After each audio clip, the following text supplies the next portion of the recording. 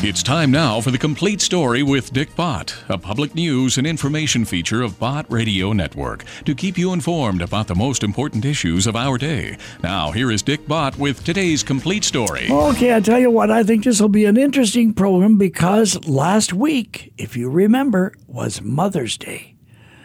Wow. Mother's Day. And we talked about mothers. We talked about mothering. We talked about every child starts out with a mother.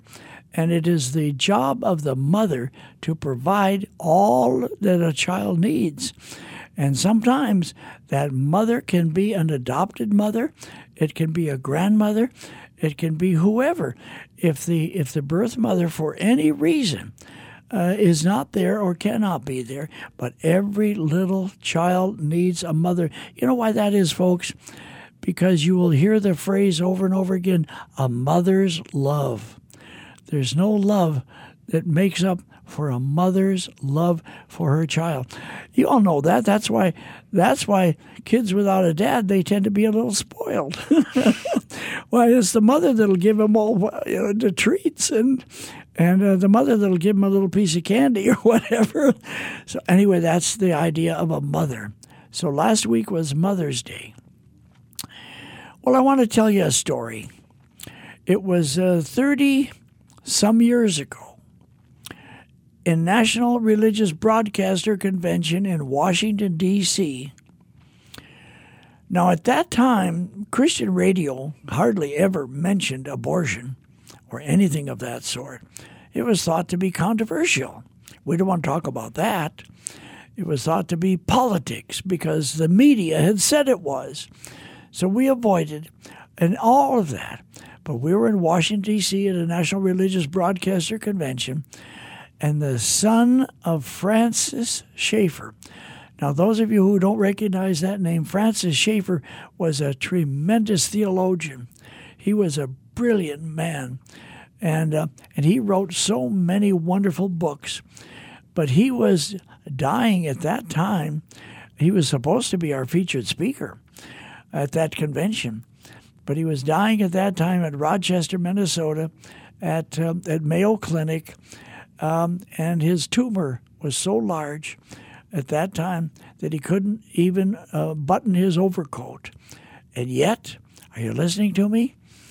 His son said, "My father, nevertheless, is outside standing with a group of pro-life people to let it be known his protest for abortion." And he was standing outside of a hospital. Well, I'll just go ahead and tell you it was Methodist Hospital in Rochester, and they did abortions. So he checked into St. Mary's Hospital there while he was with Mayo Clinic because he said it's so serious that he wasn't going to darken the door of a hospital that did abortions. And so his son stood on the platform on that winter, probably it was in February, and said, "My father was supposed to be the featured speaker, but he can't travel anymore. But I spent a lot of time on the telephone talking to him about what he would have said if he were here to talk to you people." And he talked about the importance of life, the precious gift of human life in every human being given by God for his purpose.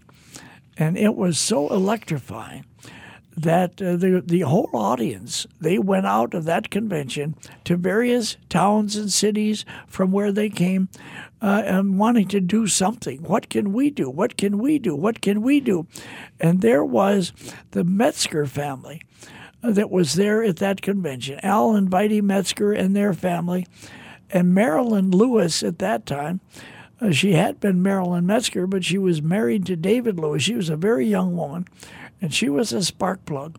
And she said on the way home, back to their home in the Midwest, Kansas City it was, let's do something. Well, we'll start a crisis pregnancy center. What should we call it? And they called it the Lighthouse.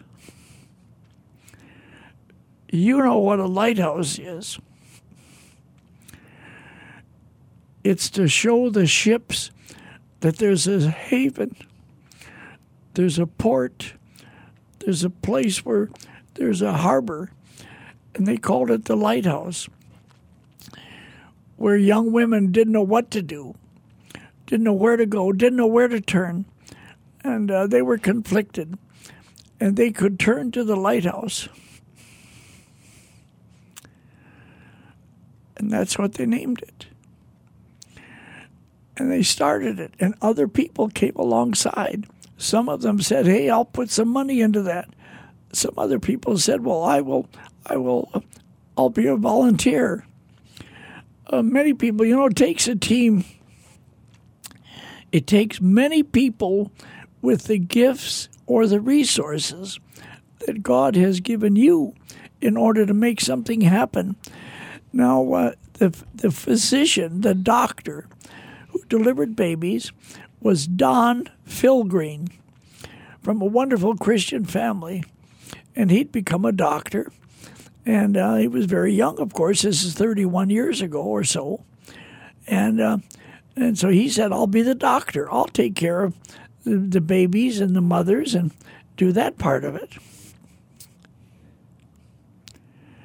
So Don Philgreen, 31 years ago, delivered the first baby at the lighthouse in Kansas City. Here's what he told me just the other day. Well, Dr. Philgreen, Dr. Don Philgreen, 31 years ago, you were a lot younger doctor than you are now. That's true. Tell us about that. Well, I had been in practice in Ottawa, Kansas for 15 years and became part of the initial development of the lighthouse. And I left my practice in Ottawa, Kansas the end of June 1985 and came up on July 1st of 1985. I officially became an employee of the lighthouse. And we had our first baby born the next day. The very next day. Very next day. It was very interesting because there were a whole bunch of people that had raised money to start the lighthouse, and they were all at the Royals game on the 1st.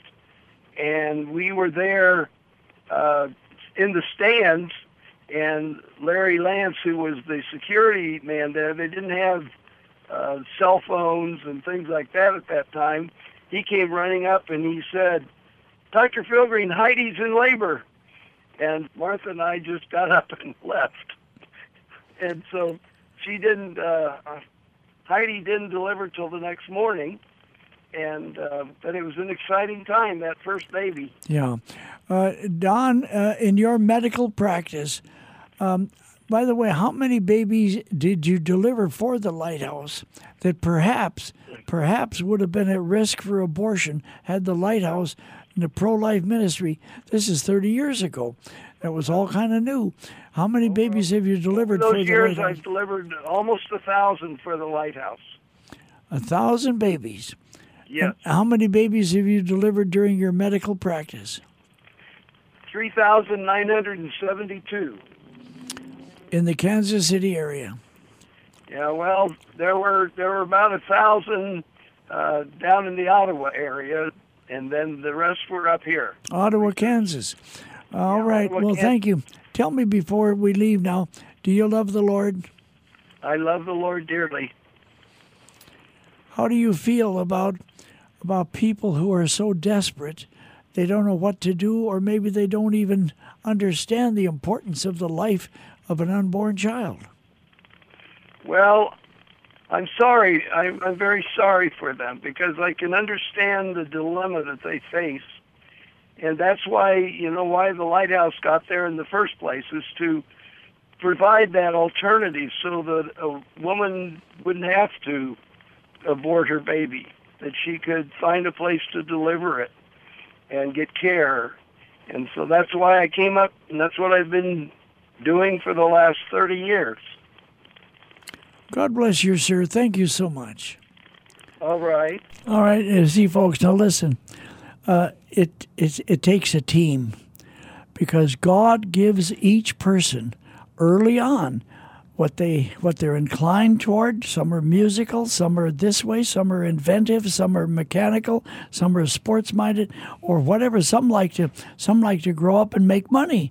But whatever the resource is that God has given you, well, then absolutely you still serve Him as one of His children. You can look in the Bible all over the place, and that's what you're certainly going to find. But now that was 31 years ago. And I just met, are you listening to me?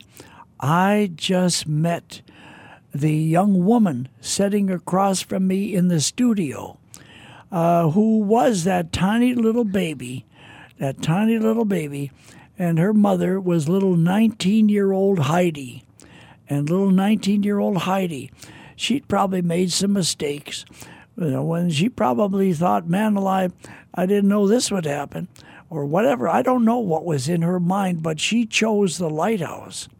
She chose the lighthouse, first of all, because it was there, and then I suppose because somebody told her about it, and then she had that little baby girl 31 years ago.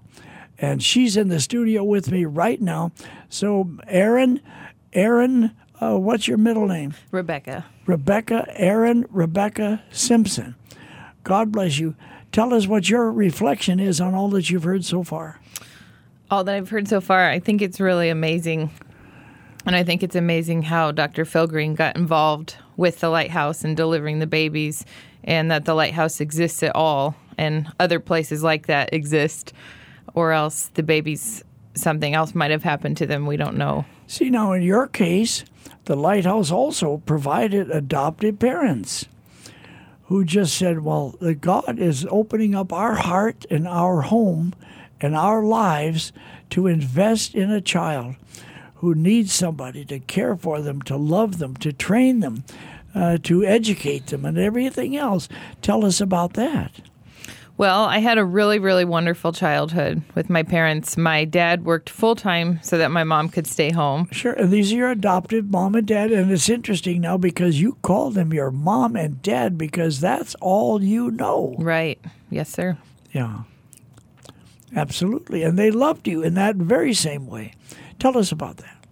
So when I was growing up, I never felt a lack of love, or I always felt completely loved and cared for and like I belonged in my family. And I have a lot of good memories. The childhood was the best time of my life, I would say. And of course, life gets better still, but I love my childhood and wonderful memories. And of course, growing up with my brother who was adopted. That's another story there, but that was wonderful as well.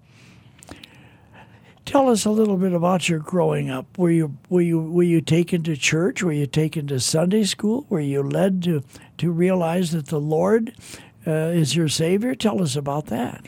Yes, so we grew up in a really wonderful church, and we went Sunday morning, Sunday night, Wednesday. Oh, my goodness. Yes. You really got the PhD course, didn't you? Yes, I learned a lot. Yeah. What about your lifestyle? Was music important? Yes. We played instruments in my family. That was not an option. So I grew up playing the piano since I was 5 years old. That was a big part of my life, practice an hour a day after school. Oh, is that give right? or take. Yes. And I wasn't always appreciative of that back then, but of course now I'm really grateful for that because I think music plays an important role in our lives. Well, it sure is. If you think about it, in human development and human existence, music is one of those things that is part of who we are. Yes. Absolutely. Tell us a little bit about your mom and your dad. Tell us about your dad because he passed away. Tell us about that. Yes. He was wonderful. He was always present in my life, and I could tell him everything. And he was a really loving dad. I have all good memories with my dad. He was wonderful. He was really funny. He can make anyone laugh. All of my friends love my dad. Everybody misses him now, and I know we definitely miss him. I'm looking at a picture of him, Vincent Simpson, Simpson. Yes. He was your dad, and now he passed away. Yes. Would you say that he invested his life effectively in what he did with you and your brother? Absolutely. I would say he dedicated his whole life to it, really. Nothing wasted. No, nothing. And he enjoyed it. Oh, yes, very much. Let me ask you another question. Did your mother and father love each other? Yes, very much. They were very devoted to each other. Did that help the atmosphere of the home and the unity of the home striving toward common goals? I'm sure that it did. It did. Of course, I'm 83 now, so I'm looking back, and I can see in retrospect how important it is, the atmosphere of the home, the love of the parents, one for the other, and then focusing on the family, focusing on the children, focusing on what the unit is between a man and a woman, and a husband and a wife, and a mom and a dad. So that's really wonderful.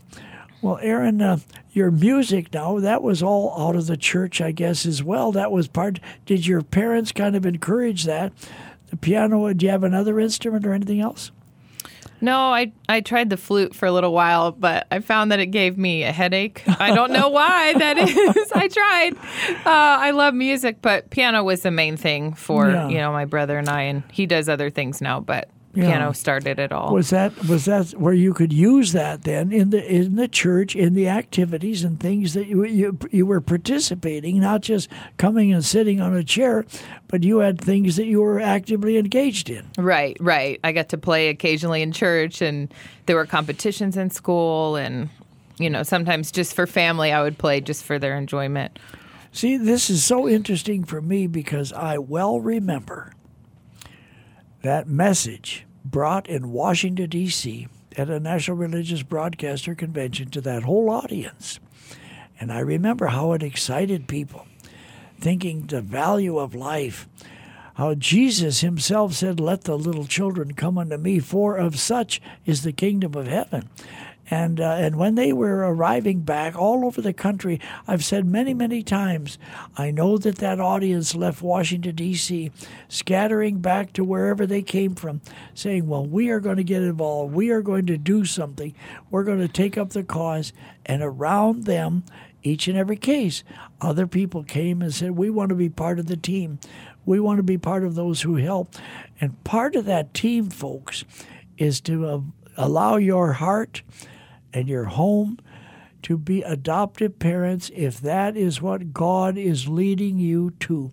Tell me, did your mom and dad feel that it was a wonderful investment of their love and their time to do what they did? Oh, yes. I would definitely say yes. Wherever I ask you a question, it is an automatic response. I mean, it just bubbles. Yes. Tell me now, you, of course, grew up then, and now you are a businesswoman, and you are quite an entrepreneur. Did your dad kind of instill that entrepreneurism in you? I'm not sure. My dad was really, really smart. He was a civil engineer, and he worked hard. So I would say, he was a really good role model for me. And that aspect of working hard. He didn't own his own business per se, but he was a great role model for me. Was he doing something he enjoyed doing? Yes, it really seemed like he loved his work, I would say. Yeah. He was good at it. Isn't that nice? Yes. I told you earlier, I have a little saying on the mirror where I shave every morning. It said, if your work is work, well, you're in the wrong kind of work. That doesn't mean that every day is a good day. That doesn't mean that everything is coming up roses every time you turn around, but it does mean that you enjoy what you're doing. And I think that's so important. Yes. And, God has used you. Isn't it amazing? 31 years ago, I was a lot younger, that's for sure. I didn't think I was, and really I suppose I wasn't, except 31 years ago, you were just making your entrance into the world and getting your first breath of air, not your first breath of oxygen. We could just take a moment and clarify that. People say when a child is born, then they get their first breath of oxygen. Well, that's not really true, because the way God has provided it, oxygen comes through the child in utero, through the umbilical cord. and that fluid is oxygenated in that way. That's how seals and underwater divers and things like that, they have a scientific way of reversing that. I don't suppose it's really good for them, but the baby has been breathing oxygen right from the very beginning. But upon the moment of birth is when it takes its first breath of air. But isn't that wonderful? Now, at what point did you start to realize that that you were part of something wonderful? Part of something wonderful is an adoption. I would say that's a really good question, Mr. Well, Mark. you are a part of history because you were the very first baby of 1,000 babies right in this one city alone as a result of that message that was brought in D.C. to people unknown to the speaker who went then across the country home with fire in their saying, well, we're going to do something. And then you were the first result of the chain of all of that. I guess the thing in my mind is God has a plan. Yes. And we don't have to know what the plan is, but we are available to whatever he speaks to our heart through whatever means to be available to serve him. So you are really a part of history. Yes, sir. And I hope that I can be used any way that I can. And I think sharing my story has already helped a few people.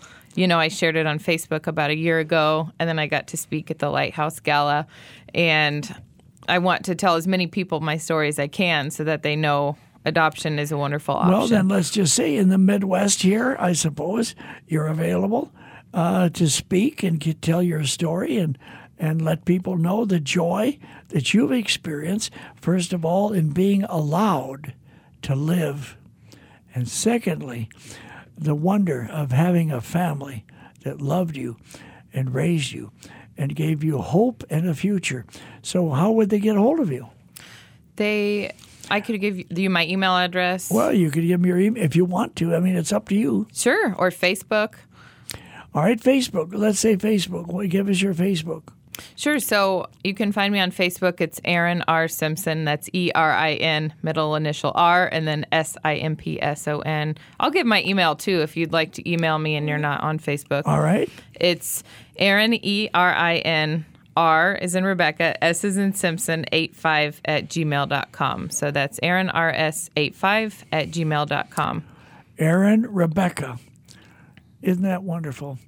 Listen, folks, we're going to have a song. Listen to the words and see if it doesn't touch your heart. Here it is. Who will speak up for the little ones, helpless and half abandoned? They've got a right to choose life they don't want to lose. I've got to speak up, won't you?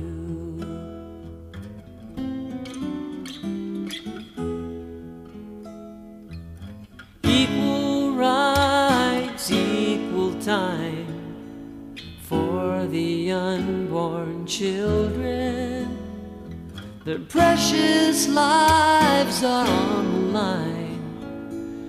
How can we be rid of them? Passing laws, passing out bills and new amendments. Pay the cost and turn about and face the young defendants. Who will speak up for the little ones, helpless and half abandoned? They've got a right to choose life they don't want to lose. I've got to speak up, won't you?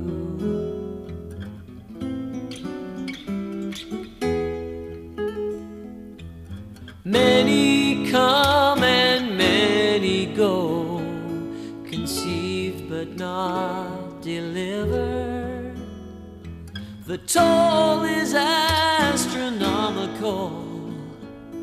Oh, how can we be indifferent? Little hands, little feet, tears for him who made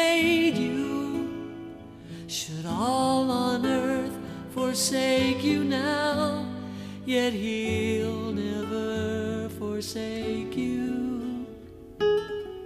Who will speak up for the little ones, helpless and half abandoned? They've got a right to choose life they don't want to lose. I've got to speak up, won't you?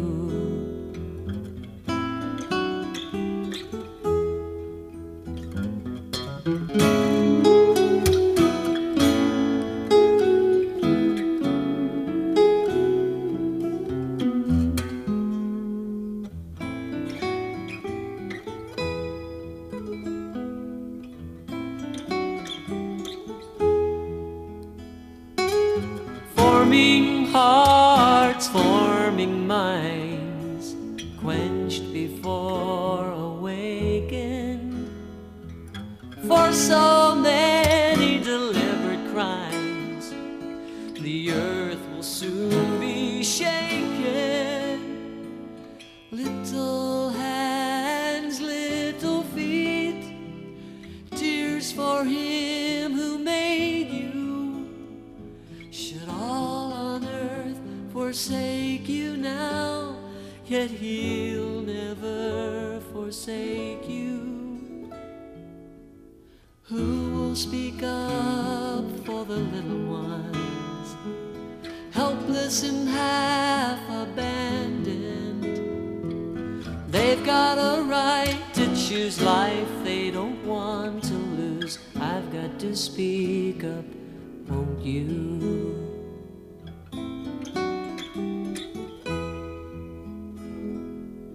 I've got to speak up, won't you?